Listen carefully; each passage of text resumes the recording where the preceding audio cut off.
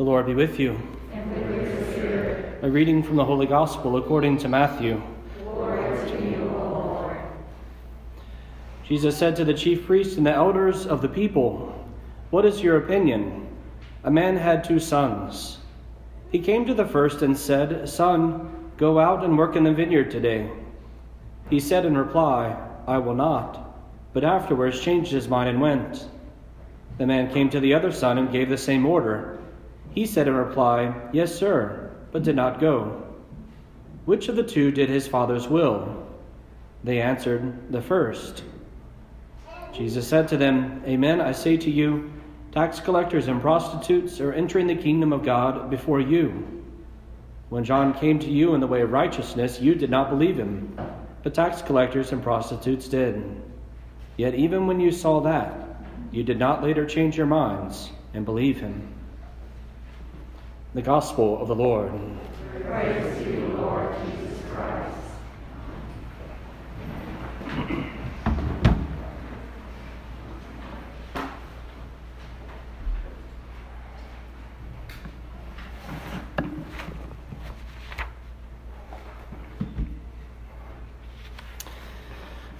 Today our readings invite us to reflect upon obedience to the will of God and the consequence of our disobedience to that will, leading us ultimately to a place of trust.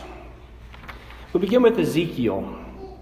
Ezekiel the prophet speaks to us the word of the Lord, and he reminds us of this wonderful reality, the choice that we have of life and death.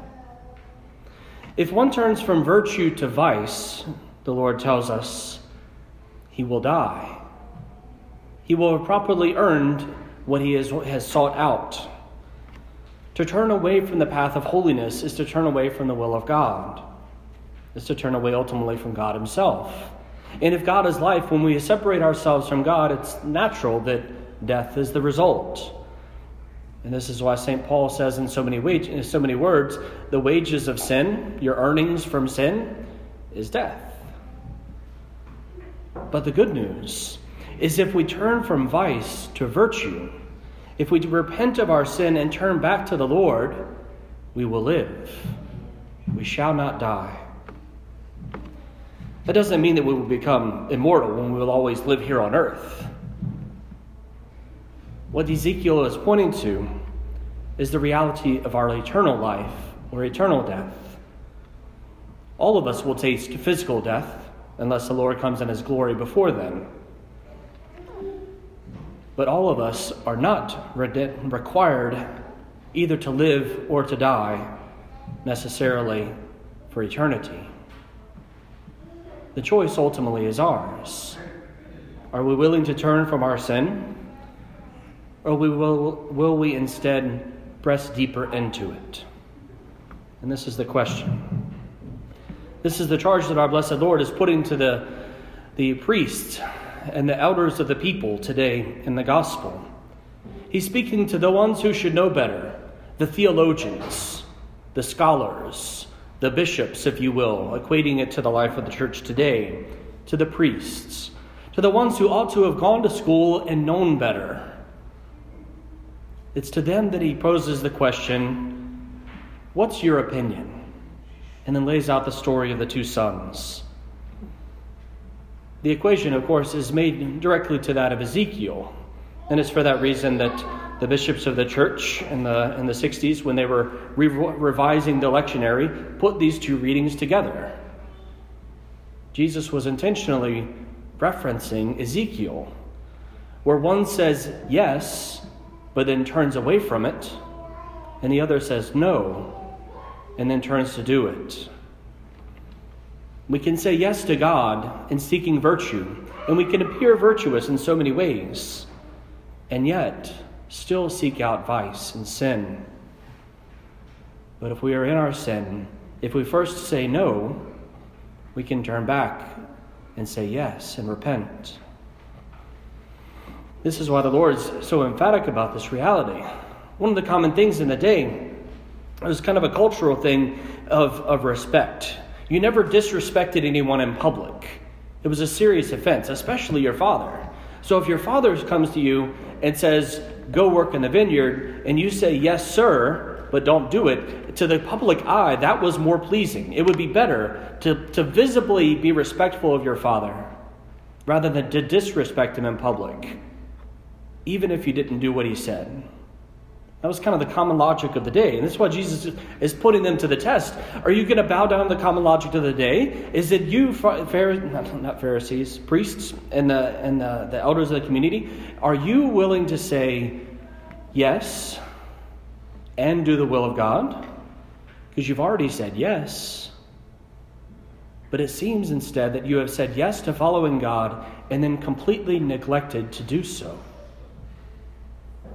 You are the son who says yes, but doesn't work. And the tax collectors and the prostitutes, the ones that you look down upon, the ones that you shrink away from, that you would refuse to touch lest you become unclean, they are getting into heaven quicker than you because they are willing to turn back to God from their sins. They're willing, who first said no to the will of God, to come back and say, I was wrong. I will go and I will do my work. I will labor in the vineyard of God. The question also is then put to us. Are we willing to repent of our sin when we recognize it? Are we willing to see the stuff of our soul and to turn back after we've said no to the will of God and make it a yes? Or are we like those, it seems in the gospel today, who would say yes, but then live no? And when called to it, then to continue to press in deeper and deeper, to dig in their heels, it seems. Because very few of the elders and the chief priests and the scribes and the Sadducees and the Pharisees, very few of those people who were the leaders of the community ever, it seems, converted. The harshest words that Jesus has are for the ones who should have known better, but refuse because of their hardness of heart. Are we willing to turn back to the Lord and to say yes, where first we might have said no?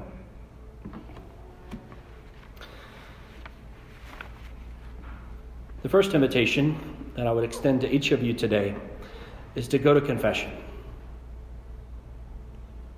Go to confession. It can be a scary thing. And again, I know the devil gives us 1,000 reasons why we ought not to go to confession. Why do I need a priest? Why do I need that priest? What's the priest going to think? What's the priest going to say? Why can't I just go to get straight to God to have my sins forgiven? My sins aren't that bad. Why don't I need to do anything about it?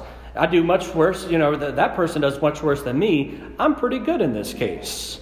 In so many ways, these and countless others, the devil whispers into our ear why we ought to stay away from the powerful mercy of God himself. And you know why? Because the devil can't receive mercy. And he doesn't want us to either. This is the incredible thing about the devil, is that he hates us so much that he, in his own hard-heartedness, desires to gain people on his side simply so that we can experience the sufferings and the deprivation of God's goodness that he experiences already. He doesn't want us to experience goodness. He doesn't want us to experience mercy. He doesn't want us to experience joy and peace and freedom and all the things that God desires to give to us who so frequently can go and be bound in our sins. He does not want us to experience this because he himself can't. The devil has made one choice, and it is forever. And his choice is no. And he hates the fact that we can say no, but repent and turn back to God and say yes. So he whispers quietly into our ear all sorts of convincing thoughts, why we ought to stay away from the confessional. And they seem sensible to us. But every last one that we listen to keeps us away from the mercy of God. It keeps us in our sin, and it prevents us from turning back to the Lord. This is why the devil hates us so much. We can experience God's goodness, and he can't. So go to confession. It's offered here regularly. It's offered before every Sunday Mass here in the parish. It's offered on Tuesday evenings. It's offered on Thursday evenings. And it's offered anytime you catch a priest and say, Father, can you hear my confession? Rarely have I met a priest that said no. And when he said no, it's because I came at an inopportune time and he said, no, right now. Wait 10 minutes and I'll be back. Priests are here for confession, period. It's part of the reason that we are given to the church. We make Christ present in the Eucharist, most certainly. We can offer various other sacraments, most certainly. But the one thing that we offer is the one thing that Christ came to give first and foremost when he came back from the dead. He breathed upon his disciples, gave them the Holy Spirit, and said, whose sins you receive, whose sins you forgive are forgiven, whose sins you retain are retained. That is the first thing that Jesus said when he came back. It must be important. Confession is a necessary part of the spiritual life.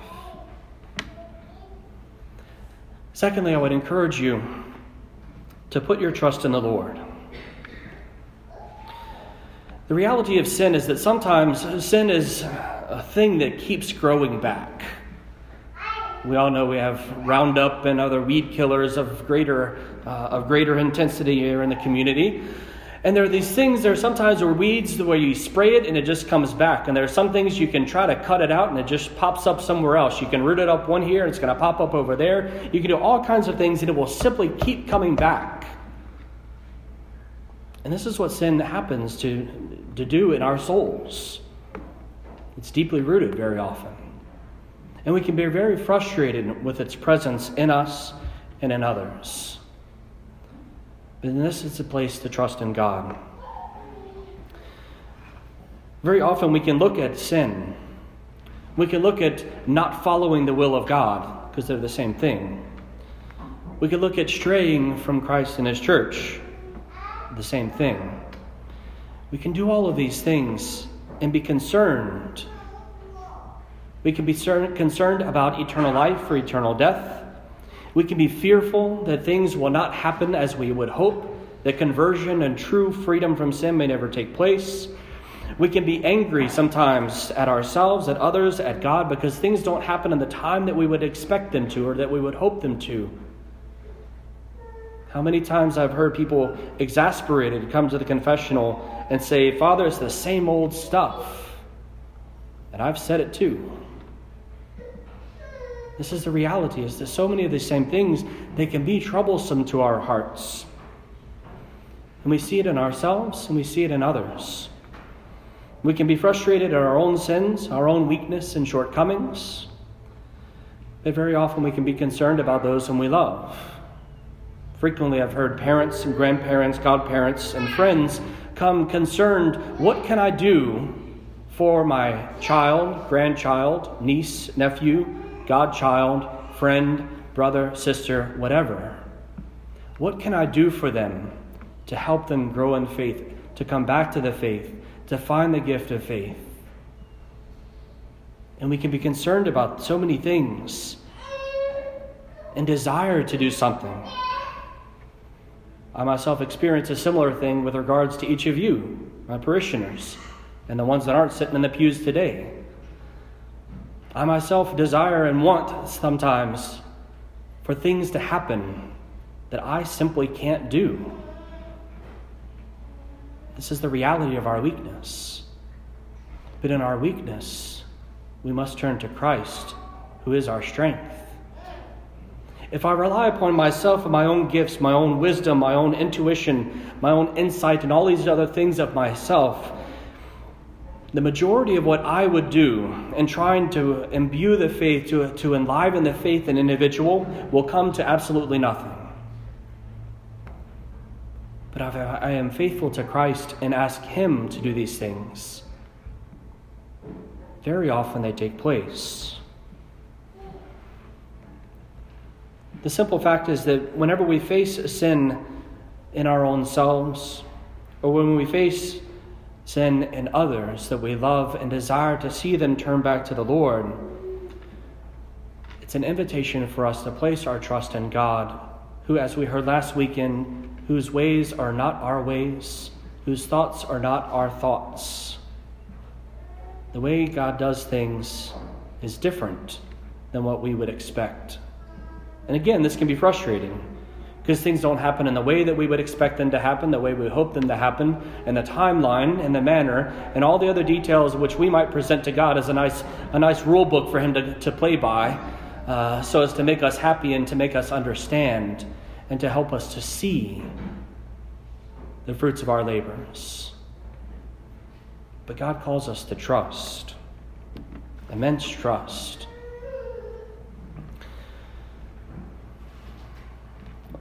Oftentimes when I look out on the fields that surround all over in our parish, I look and I can get a little bit of envy in my heart.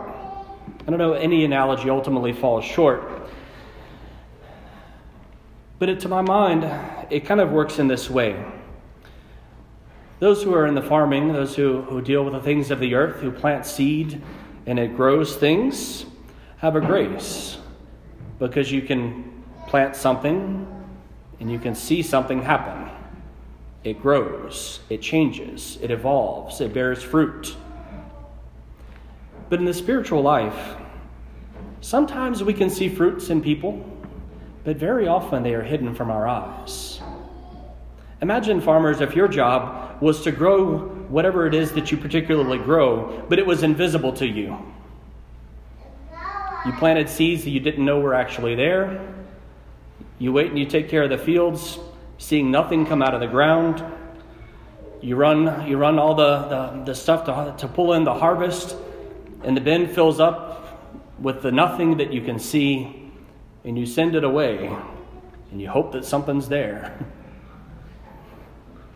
This is the spiritual life. Because the soul is not something that we can see. God can see. God looks into the heart. But sometimes, whether within ourselves or within other people, we can desire to see some change, but be completely unaware that it's actually taking place. It is happening. We just don't know. It is taking place, but we just can't see. It takes trust. Trust in the Lord. Before I entered the seminary, I, like most young men in teenage years, dated. It may come as a scandal to you. I dated people. It's okay. I'm human, in case you haven't figured it out after 6 years. And one of the things when I would tell my mom that I got a new girlfriend, she would always politely remind me, Brent, just remember, Mama loved you first, and Mama loved you best. Yes, ma'am. But in regards to ourselves and others, in this wrestling with our own sinfulness, the simple fact is, God loved you first, and God loved you best. As much as we might love others, and as much as we might desire it for ourselves, God always loves others and ourselves and desires it more than we do. We can't desire freedom from sin more than God desires it for us. We can't desire conversion of another person, aliving in the faith for another person, renewal for our children, for our grandchildren, for whatever family or friend we have. We can't desire it more than God himself does. It's impossible. And if God loves them and cares for them more than we ourselves can, we can trust. We can trust that things may not be as we understand it. We may not see, but God is doing everything possible to bring these desires that we have in our hearts to fruition in the lives of ourselves and others. We can stake our lives on that, absolutely. So ultimately, our part is not to look for the fruits. We could be tempted to. I'm certainly tempted myself. God desires of us not to look for fruits. He desires to look for him. Just look to Christ. He desires not just fruitfulness, but especially faithfulness. for us to continue to keep our eyes fixed on him. And sometimes he will change things within us. He will uproot things within us and pull it out, much to our confusion and much to our surprise.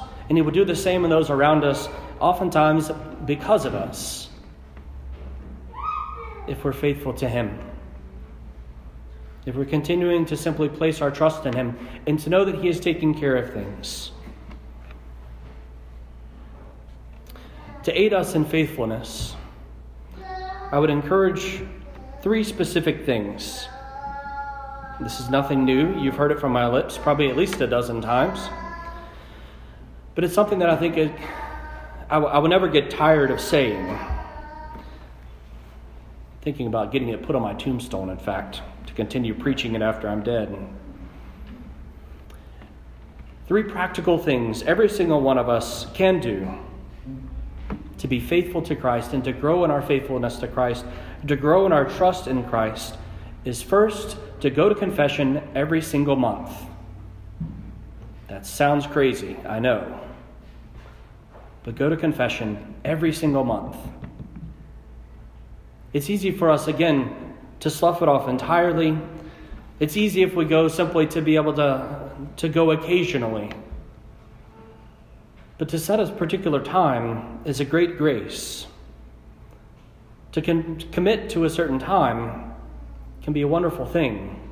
To say that every first Saturday, every third Saturday, every fourth Sunday, every third Tuesday, because we have confessions Tuesday, Thursday, Sunday, first Saturdays, any other day of the week, you can certainly grab a priest. To pick a day and make a point to get to confession. Put it on your calendar, put a reminder on your phone, whatever you need to do, and mark it consistently and regularly. And you will see transformation happen. You won't have to worry about just trusting. You will see and experience transformation happening. And he would help you to be faithful. To put into action what Christ desires of us today, to turn away from sin and to turn back to the Lord, to face always Christ. Go to confession every single month. The second thing, go to Mass every single week. The church tells us to do that anyway, so you're welcome. We'll get you an easy pitch there. To go to Mass every single week is to be able to come to our Lord and to make sure that we spend at least an hour each week in the presence of God with the worshiping community, to be members of the body of Christ, because we're not supposed to be just people who happen to get together. We're supposed to be members of the body of Christ. We're supposed to be brothers and sisters in Christ, and we ought to know each other, to be close to one another, to spend time next to each other.